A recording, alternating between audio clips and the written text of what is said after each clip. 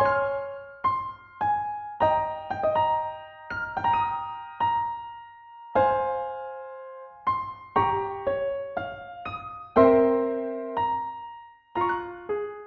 to Network Capital TV, Sahil. We're stoked to have you. There are almost 100 questions that people had about your career choices, from sports to finance to public policy.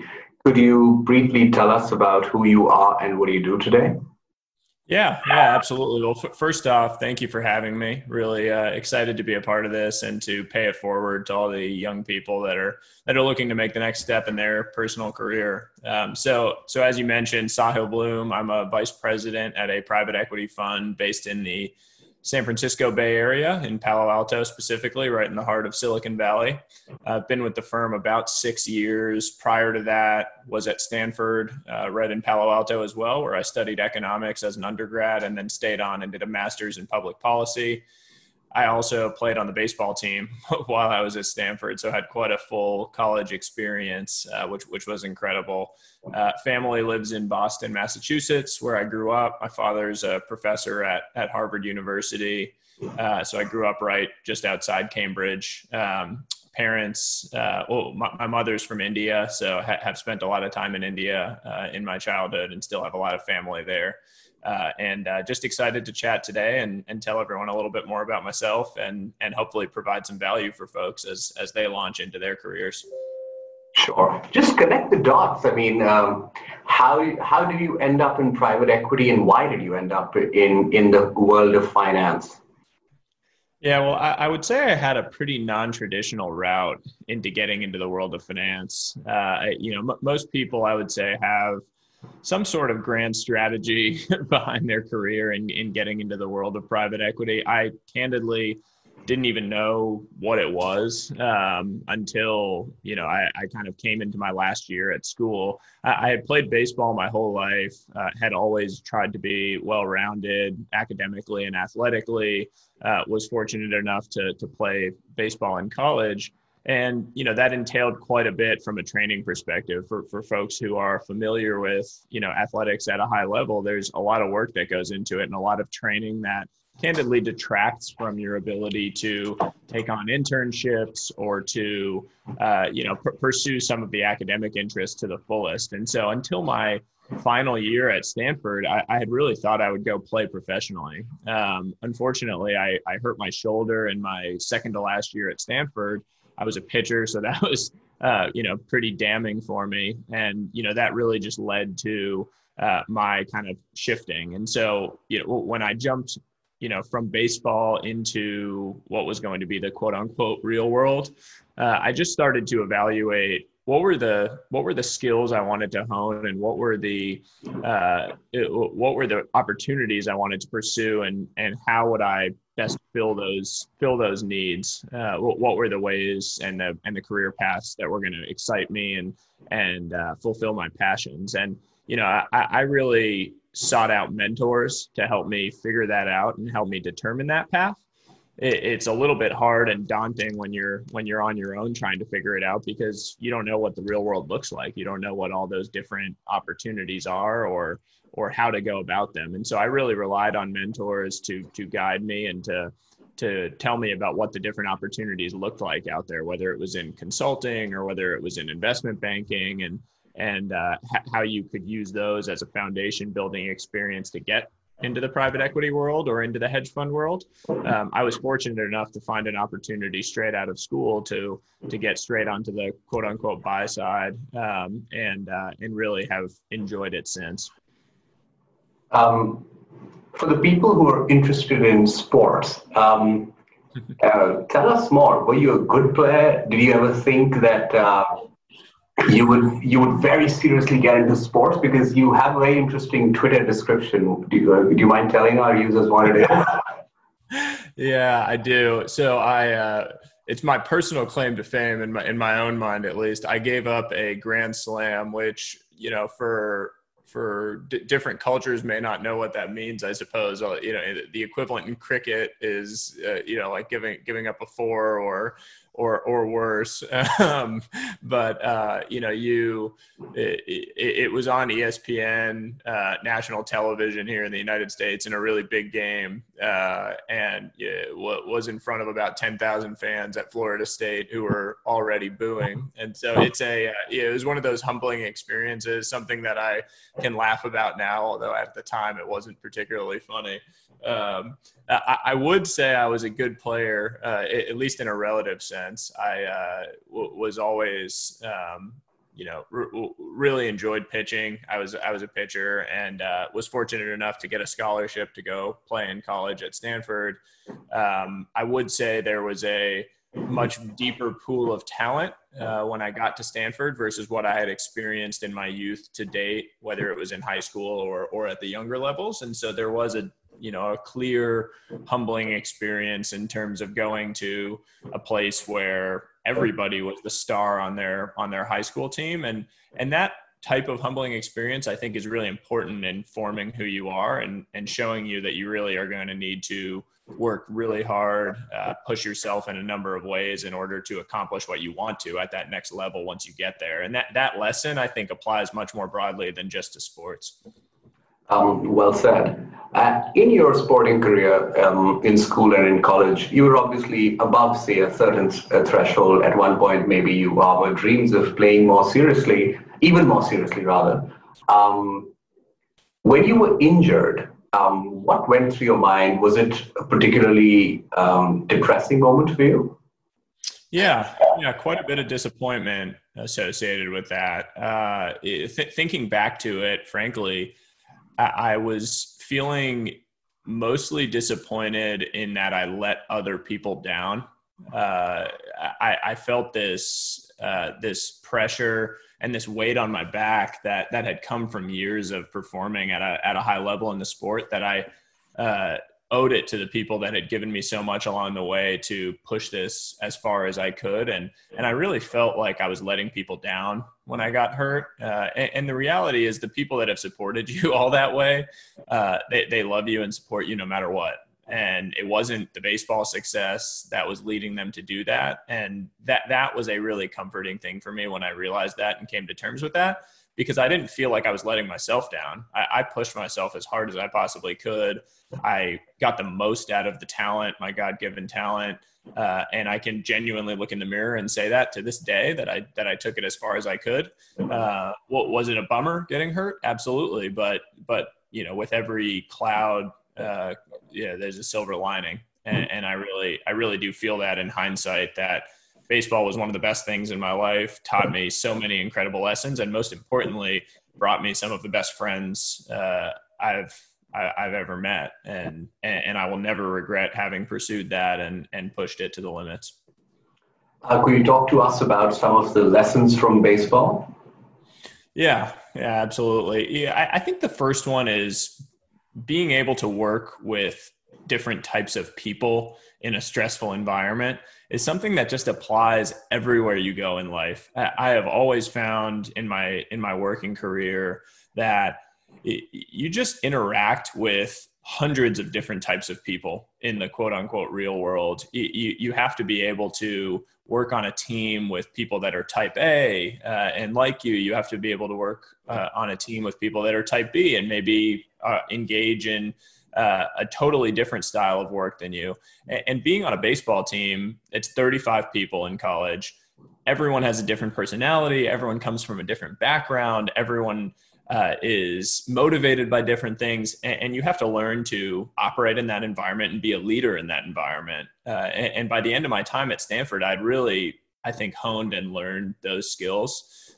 So that was number one. The other one is just, it's a relentless work ethic that I felt it instilled in me, because I wasn't the most talented person on the team ever.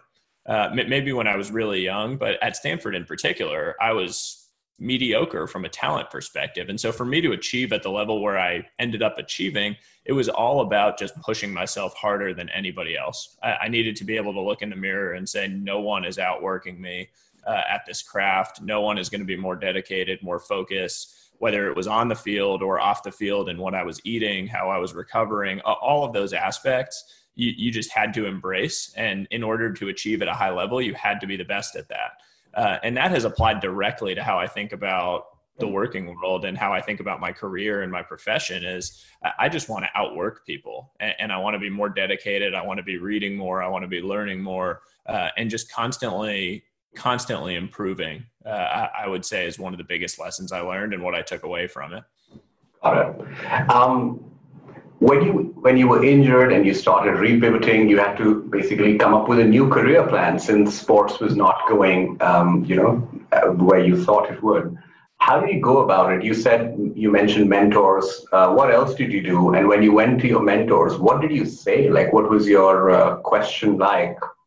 Yeah, great. It's a great question. And it's a very challenging thing for a lot of people. For me, I tried to sit down and think about what I really enjoyed doing and what I enjoy learning about. And when I thought about my first career move, it was all to me about building a foundation for the rest of my career. I didn't worry so much about, let me go take the job that I'm going to have the rest of my life. I thought about it a lot more as, let me go take a job that's going to allow me to build the base of my house, so to speak, for the rest of my life, build a foundation of knowledge and of perspectives that will allow me to continue to propel myself forward. And so as I sat down and thought about it, for me personally, business was what I was really excited about. I loved solving complex problems. I loved reading books and stories about entrepreneurs building businesses and the challenges they faced in building those businesses. And so when I looked at the landscape of what I could possibly do, the two main things that came to mind for building a foundation of knowledge in business were consulting and banking. Both of those, I think, for young people offer a phenomenal opportunity to learn from the ground up, from analytics, from really just solving business problems at their core. And what I found was that for me, private equity was the nexus of those two industries. You have the consulting side in terms of core operations and business building, where you're working with the teams, you're working with the businesses that you've invested in to improve them and to create value. And then you have the banking side of things, the financial engineering, the deal process, working through the models and the nitty gritty of getting a deal done. What I found was that private equity combined the best of both worlds in a lot of ways for me. And so when I had the opportunity to jump straight into that or to evaluate opportunities in that space, it really seemed like a no-brainer to me if I was able to do that. What is private equity? Did you say what is private equity? Yeah. So private equity, in simple terms, is just investing. The way we invest is what makes it unique, in that we actually acquire majority interests in businesses, and typically in private businesses. So where a hedge fund or an investment fund that operates in the public markets will invest in a stock, they will buy 100 shares of Apple stock, but they don't have control over the strategic direction of Apple. They're hoping that Tim Cook and the leadership team at Apple continues to perform well and that the business continues to grow.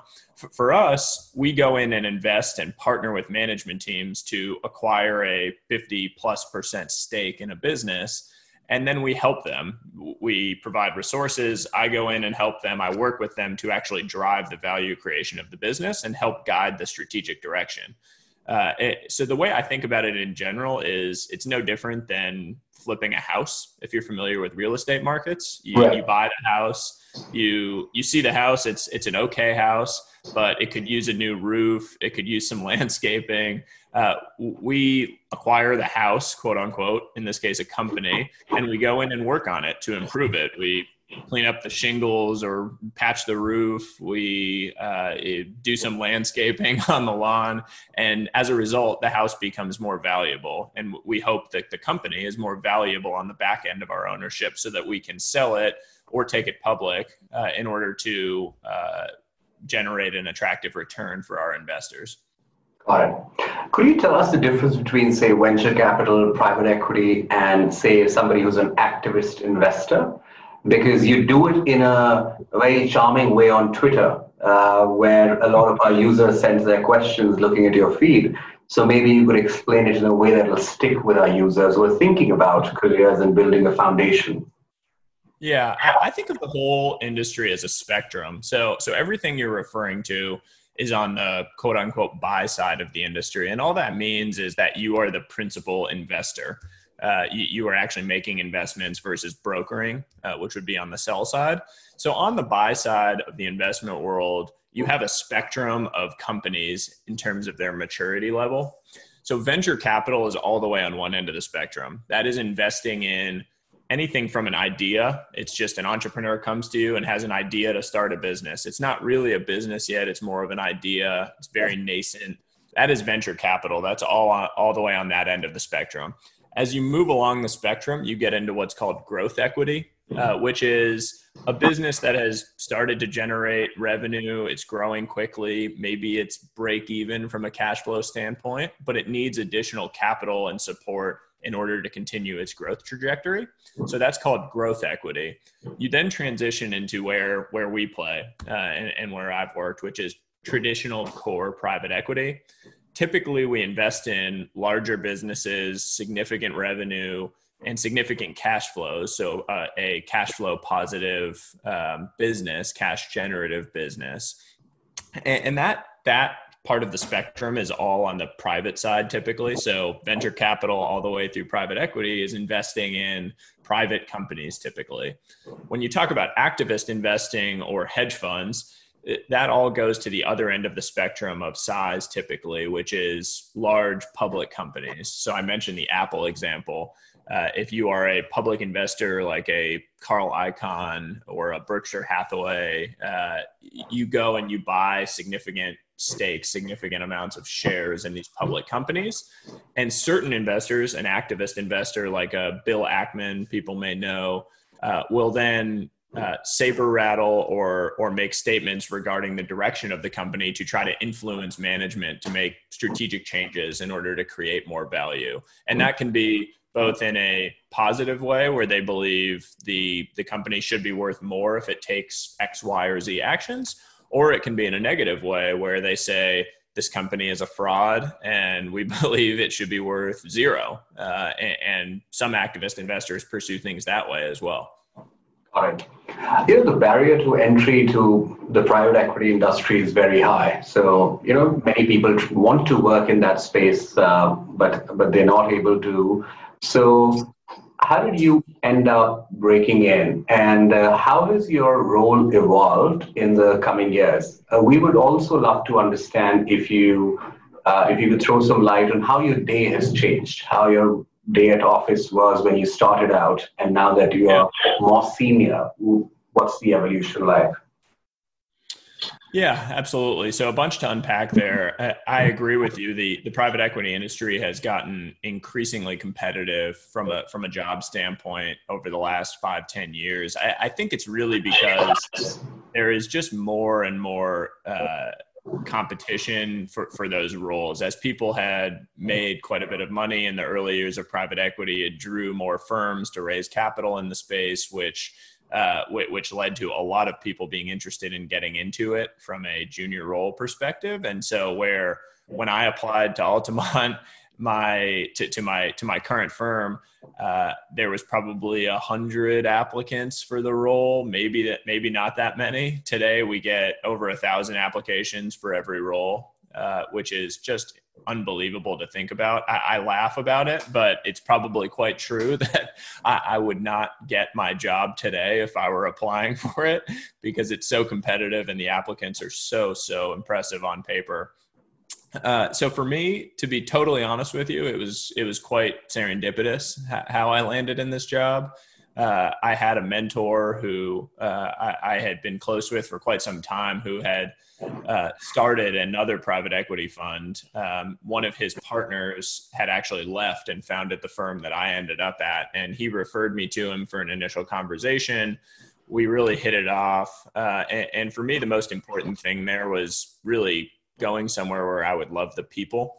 I had an opportunity at a big global consulting firm in New York City and had been thinking I was going to take that role.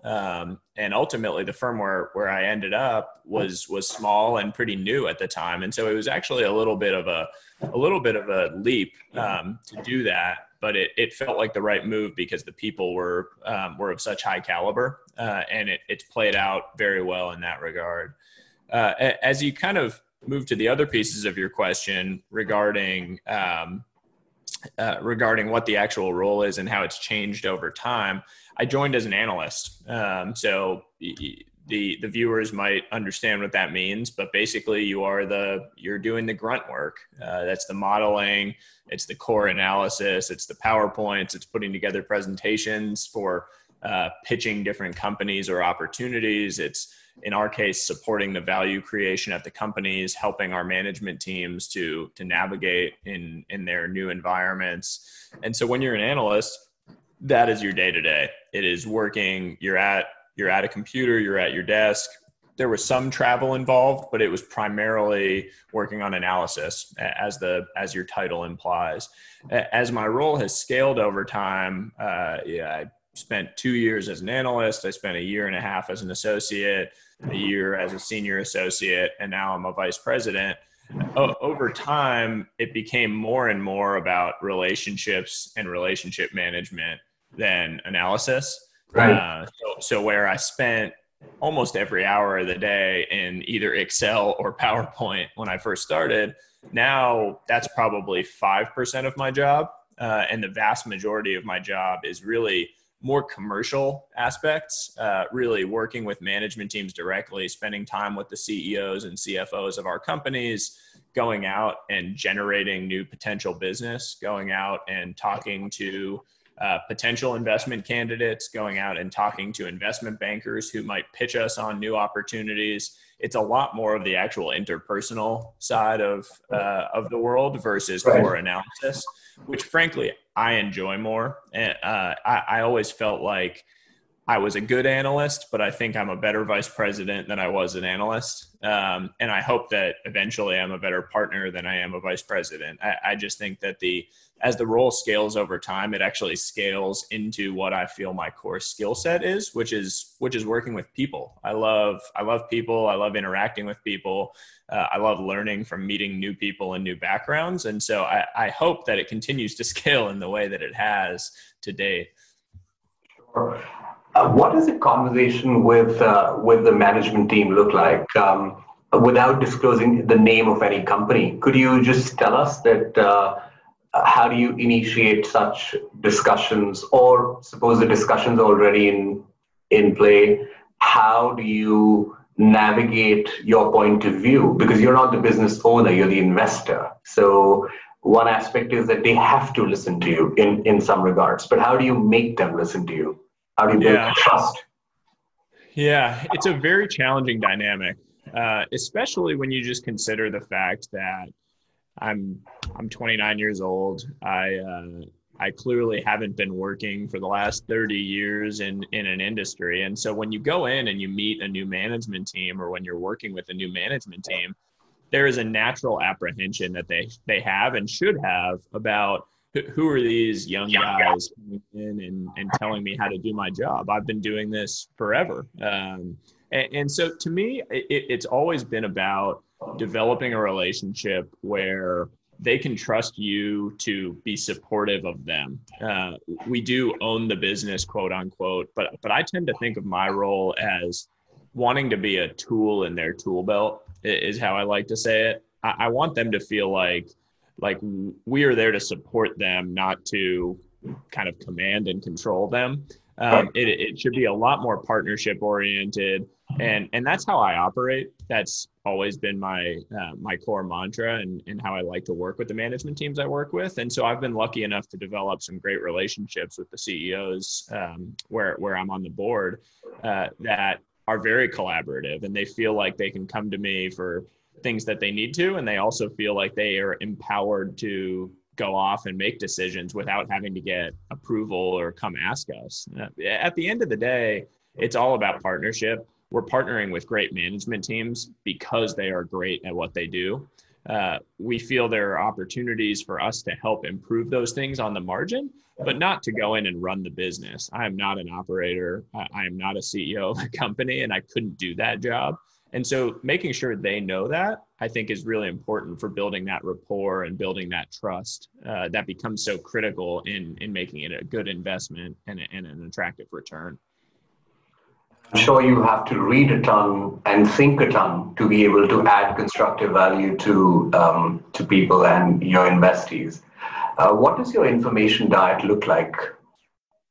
Oh boy, yeah, you're hitting on one of my favorite topics. I am a voracious reader, and I read a little bit of everything, to be honest. I daily am always reading and staying up to date on current events because I'm a policy junkie and I love reading about policy. But from a work perspective, I focus on the consumer industry in particular. So I'm constantly reading all the latest developments in the consumer world, new trends that are happening over the last few years. The big trend has been e-commerce. Some people might have seen Shopify's earnings released today were incredible. So the trends that have been happening in omni-channel retail, I really am just a nerd about, and I love reading about those areas and staying up to date on it. And as a result of that, it really helps me create and drive strategy at our companies who are all navigating that same environment of change that the rest of the world is. So that is a big one for me. I read a ton of books. I bounce all over the place. I'm a huge history buff, so I love reading history. I love reading about the history of things I'm interested in. So the history of money, the history of finance, I really, really enjoy. And none of that, I would say, applies totally directly to my job or to what I do on a daily basis. But I find that there are so many little ways it's helped me understand problems that come up or relate to people or just interact on a daily basis at a higher level than I used to before I started reading a lot. I loved reading as a kid. And then somewhere along the way in high school and in college, I sort of lost my joy for it. I think when you have and you're being forced to read certain things for classes, it removes some of the excitement and some of the natural joy that comes with reading. And so only in the last 5 years, I've really refound that joy. It's become my number one hobby, to be totally honest with you. And it's a big part of my daily life is just, I spend the first hour of every day reading, just as a way to clear my mind and really kick off my day. So you don't jump for your phone as soon as you wake up? I try not to. I will admit that the first thing I do when I wake up is make sure that there are no fires that I need to put out. And that typically is a quick scroll through my email. It just has become a habit, and it's not the best habit in the world. I wish I could stop, but I try to be responsive. And so if there are any fires that need putting out at any of our companies or with any of the deals I'm working on, I really do like to be someone that people can rely on. And that's important to me, that I'm responsive and get back to people quickly. And that does end up being the first thing I do to start the day, although I wish it weren't. And how did you, what do you avoid reading and what do you read more carefully? The reason we asked this question, actually, one of our subscribers sent this question, was that she was trying to figure out what to avoid. And in this information overload, how do you look for insights? So what's your advice there? Yeah, I avoid reading headlines, news headlines. That's a good one, yeah. I have found that over the last 2-3 years, the news headlines have gotten increasingly polarizing and increasingly biased. You read a headline and it leads you to a conclusion that really the facts of the article and the facts of the story might not support. And so typically if there's a story that I'm interested in learning about, I really try to read the source information versus reading the headline and having a takeaway. Because at the end of the day, and I candidly don't fault the media companies for this as much as most people do. It's their job to drive clicks and to drive eyeballs. That is their business model. That's how they make money. And so if you have a headline that is catchy that people want to click on or look at, that is how they make money. And so whether it's in the US, whether it's CNN or Fox News, what they traffic in is polarizing headlines that grab their readers. But what that means for somebody that's really trying to get to the facts is you have to actively avoid falling into the trap that they're setting for you. And so a big part of that to me is just avoid reading headlines. What does working on a deal really look like? Give us the inside, juicy details. Yeah, I wish it was as glamorous as it sounds. It is a lot of hard work. I hadn't appreciated it before I joined, but the level of detail that goes into getting a transaction done, to acquiring a company, is just enormous. When you acquire a business, you acquire everything that comes with it. You're acquiring all of its historic liabilities, the things they've done in the past, the business they've done in the past, and then obviously the future projections and how they can do. And so there's so much that goes into understanding what the business does and what its future potential is. B, understanding the industry, everything about it. What are all the potential watch outs? What does the competitive landscape look like? And then as you evaluate the future of this business, what are the roadblocks? What is going to stop it from achieving that future, the future that you're envisioning for it? To me, it all boils down to figuring out, does this business have a moat? Warren Buffett and Charlie Munger talk about this a lot, but does this business have true competitive differentiation that will allow it to sustain an advantage over the long run? When we invest, we have a long time horizon. So we invest over a 5 to 10 year period. It could even be longer. And so for us, we have to think about, this business is great today, fine. Will it be great in 5 years and even better than it is today? And then for a future buyer who would buy the business from us, is it going to look like it will be great for the next 5 years after our ownership period? Because that's what they would be investing in. And it's a tricky thing. It's very challenging to do all of that work and evaluate it. And that's just on the business side to determine if it's a good investment.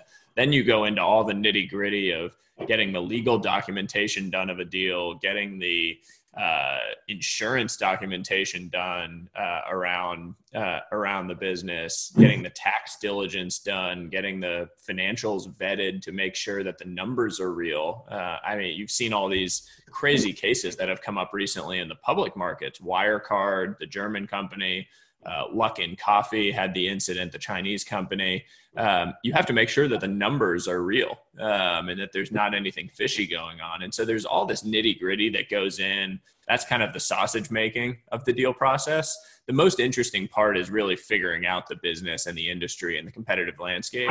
And that's probably only 20% of the amount of time you have to spend to actually get a deal done. Understood. Let's talk about Luckin for a second. I know you can't comment too much on it, but there is a super interesting tweet thread that we have. You call it the Luckin Coffee Frauducino. And like the idea is not to go into Luckin Coffee per se, but how do you avoid a Luckin Coffee? And maybe for 30 seconds, if you could introduce what Luckin Coffee controversy is to the uninitiated, that'll be great. Yeah. So it's a funny thread that you mentioned. I just, with my Twitter, I love, these tongue-in-cheek tweet threads that I'll do from time to time. I really try to just break down and simplify some of these financial frauds and the different stories from the financial world so that they're more accessible for people. The Luckin Coffee one was a real shocker. That was a real darling of the public markets. I think of it as a Starbucks. It's a coffee shop based in China. They had grown at an unbelievable pace. And basically it came out that they were propping up their revenues. There was a lot of fake revenue in the business. They had created some separate unaffiliated entities that were buying vouchers, which were essentially creating revenue for Luckin Coffee without the revenue actually being there. A really, really crazy story. And frankly, one that it's incredible to me that it wasn't exposed earlier. It came out as a result of a bunch of research that short sellers in the market had done into the business practices. In terms of how to prevent those kind of things from happening, My biggest one is that the auditors need to be more serious about their role. We've seen things for a number of years, going back to the Enron case in the United States with Arthur Andersen and others. But the auditors, that's their job, is to figure out whether there are things going on in the business financially that are not appropriate. They're supposed to vet that in a way. In the U.S. right now, the big question is whether these Chinese listed, the U.S. listed Chinese companies should have U.S. audit requirements, because currently they don't, and that has been an issue with companies like Luckin. I personally think that if you're going to be listed on a U.S. stock exchange, you should have a U.S. based auditor perform the audit. But I understand there are multiple sides to that argument, and I could frankly go either way on it. But I do think that there's a real onus on U.S. regulators to make some sort of decision around that, because a lot of U.S. investors were really harmed by that kind of fraud. How did your passion for sort of democratizing insights in finance come about? We briefly discussed, some of the longer term projects that you could embark upon. But I really love this because one thing that the finance world is often blamed for is just making things a bit too complicated and then falling for the same complication that they fell for. Bill Ackman blamed a few companies. You tweeted about one coffee chain. Why so much complexity? And is that where your frustration stemmed from? Walk us through this mini project that you have. Yeah, it's really come about quite organically, to be perfectly honest. I mentioned at the outset that my mother is from India. I spent a lot of time in India growing up, have a lot of family there. And one of the things I've always been passionate about has been education. What I saw as a child growing up and spending time both in the US and in India was that the fact that talent is evenly distributed, but opportunity is not. There were all these children in India that were simply not having the same opportunities that I was having as a kid. And that always disturbed me from a young age. And so as I think about the current world and the opportunity that these platforms give you, it's really to more evenly distribute opportunity. People around the world now can learn from online portals, can learn from these platforms, develop relationships with people across the world. It's this really seminal moment for education more broadly. As I thought about my perspective on it, the world of finance, as you say, has thrived on being overly complex. It has, in my opinion, done so in order to insulate itself. I think the people that are on the inside, quote unquote, want to keep it that way. And that means keeping other people out and keeping themselves protected in. And they do that by overcomplicating things that personally I don't think should be so complicated. Financial advisors, wealth advisors, et cetera, they want you to feel like you can't manage your own money. They want you to feel like you don't understand retirement. You don't understand the stock market and your finances. You don't understand ETFs and index funds. And these are really basic concepts that we just don't do a good job of teaching to people in a basic way. So what I saw when I started in on this Twitter adventure was the entire world of financial Twitter, or FinTwit as people call it, it is really complicated. It's a lot of stuff that frankly goes over my head, and I work in this industry. And so the other end of the spectrum where I tried to head was, let me simplify things. Let me democratize this information and really allow it to reach the masses and engage with the masses on it. I find it to be a noble mission. I've really enjoyed getting to interact with people and see them benefit from the information that I'm sharing. And I think it's one small step in a right direction towards making people feel more independent and more financially empowered, which in the broader scheme of education and spreading opportunity more evenly across the world, I think is a great and noble cause.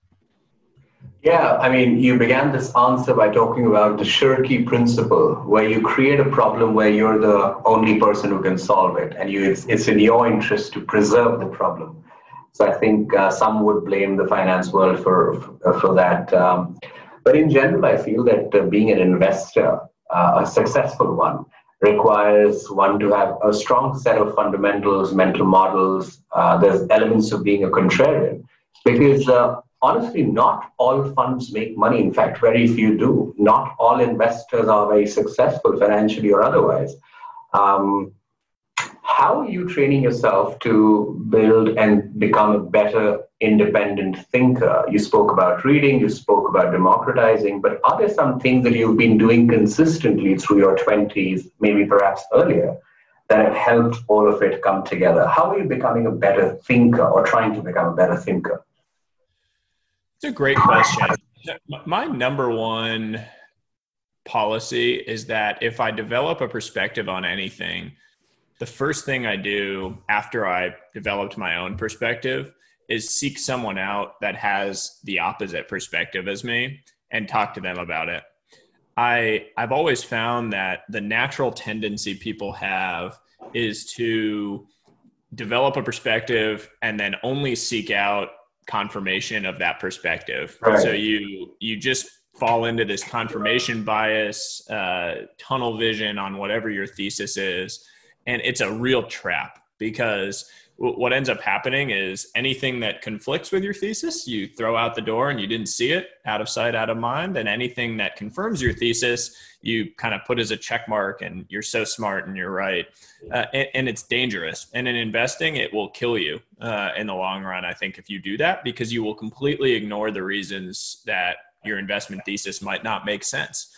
And at the end of the day, as you said, you make money in the long term as an investor by picking things and being right about things that not everyone is already thinking about or picking. You have to have been early in something or got in at the right time on something, and it's naturally contrarian, and you have to be that way. So I think that that's my number one. It's my number one rule, and it's come about because I've made that mistake in the past. Like anything else, you learn from your mistakes. I've made investments in the past where I didn't do that. And in hindsight, in evaluating what led to those mistakes, that was what it was. It was allowing myself to fall victim to confirmation bias. Understood. So I don't know, with this mentality, how does politics play out for you?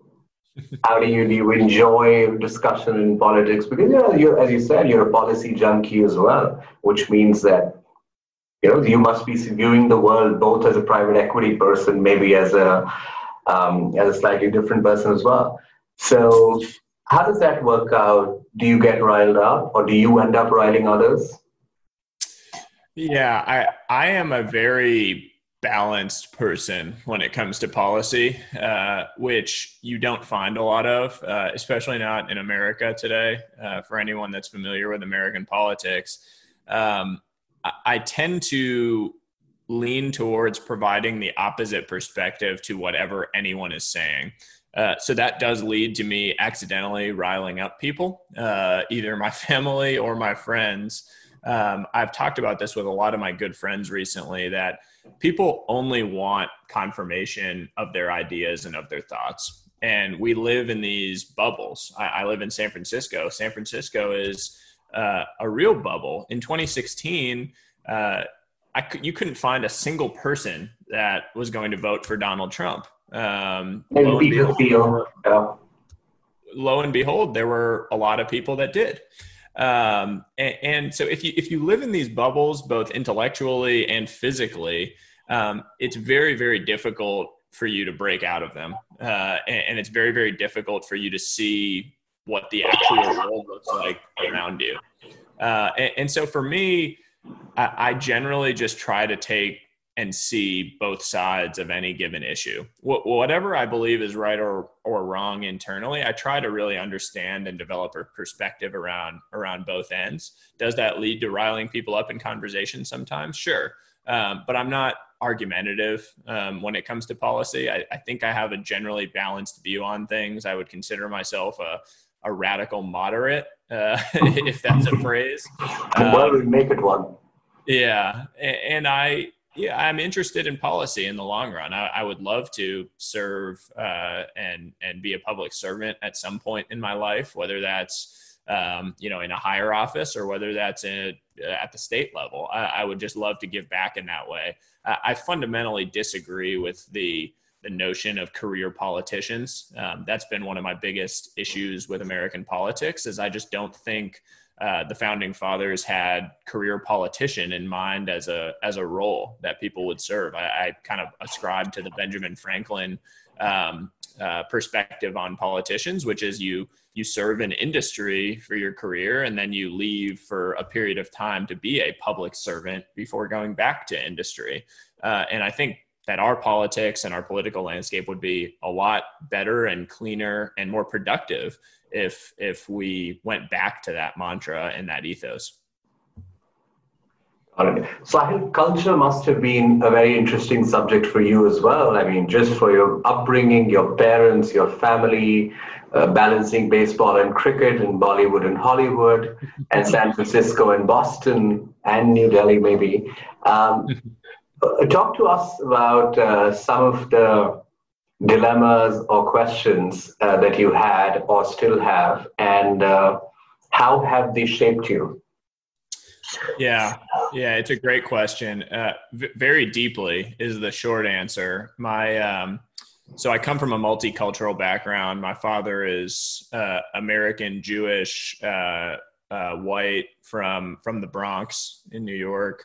My mother, as I mentioned, is from Bangalore and grew up there and came over for college. They met while crossing over at Princeton. When my parents wanted to get married, my father's parents didn't accept it. They didn't accept him wanting to marry someone that wasn't white, for lack of a better way to put it, and made him choose between them, his family, and between her, the woman he loved. And fortunately for me, sitting here, he chose her.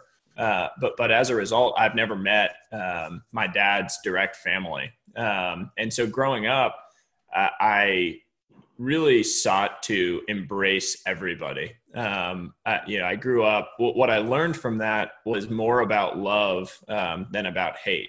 I found that clearly there was hate that could have come from that incident and what my father had to go through. But really what it taught me about was about love. He had found someone that he loved and he was willing to throw everything away for that. And I am very fortunate for that. My parents are the two most amazing people I know, and have been endlessly loving and supportive of my sister and myself. And so that just taught me a lot about who I want to be and the type of person I want to be in the long run, and the type of father, the type of husband, the type of brother I want to be in the long run, and the type of friend I want to be to those around me. All right. No, I mean, you painted a very positive. You took it really positively, but I'm sure it wasn't all easy for your folks and for yourself. This is not the most conventional or easy to deal with situation. So full marks for reconciling with the situation. Just towards the final few minutes of the show, how do you relax? Do you relax now, or does one always find you bettering yourself, making the world a better place, and creating financial value for your clients? I try to relax. It's a good question. You'd have to ask my wife.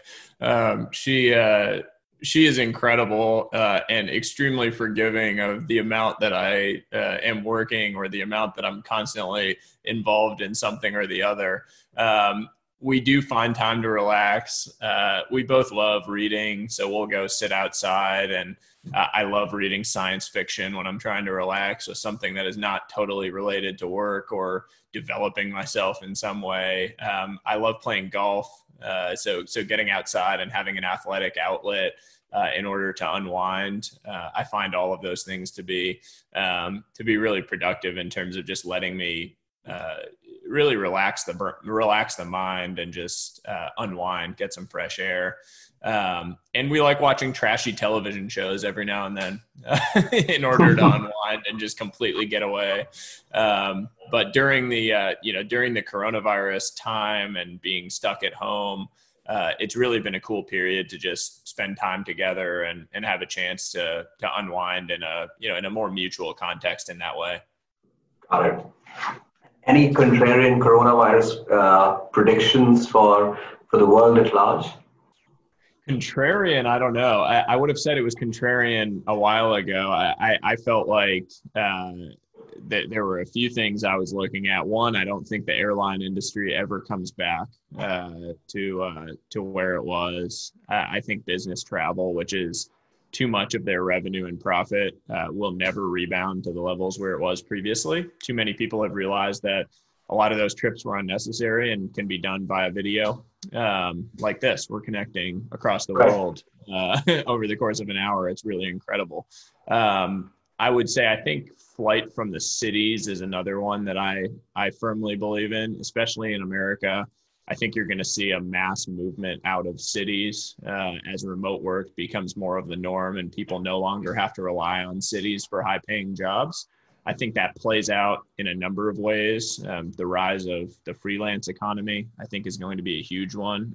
And it's one that I'm looking to personally invest in. I think there's incredible opportunity there for businesses and for entrepreneurs that are looking to have their careers championed by these new platforms. So I'm excited about those. I don't know if I would consider it contrarian anymore. Maybe it was a few months ago. But some exciting stuff going to be happening for sure. This was a real accelerating event for the world. I think some of these trends were already in motion, but it's pushed them forward 10, 20 years. My last question to you is about your future. I mean, just as a thought experiment, do you have a thesis of where you would be, say, 5 years from now, 10 years from now, and 25 years from now? I wish I could give you one. If I knew where I was going to be, I don't know. That's really tough for me to say. If I started working only 6 years ago, and I never could have predicted where I was going to be today. I started this whole adventure with financial education and Twitter 2 months ago, and I never could have predicted where it's going to be today. I'm a big believer in power laws and exponential growth, and I just think it's hard to predict. It's hard for your mind to wrap around those kind of changes and that kind of growth. I intend to be constantly learning and constantly curious, and wherever that takes me, I'm going to be excited about it.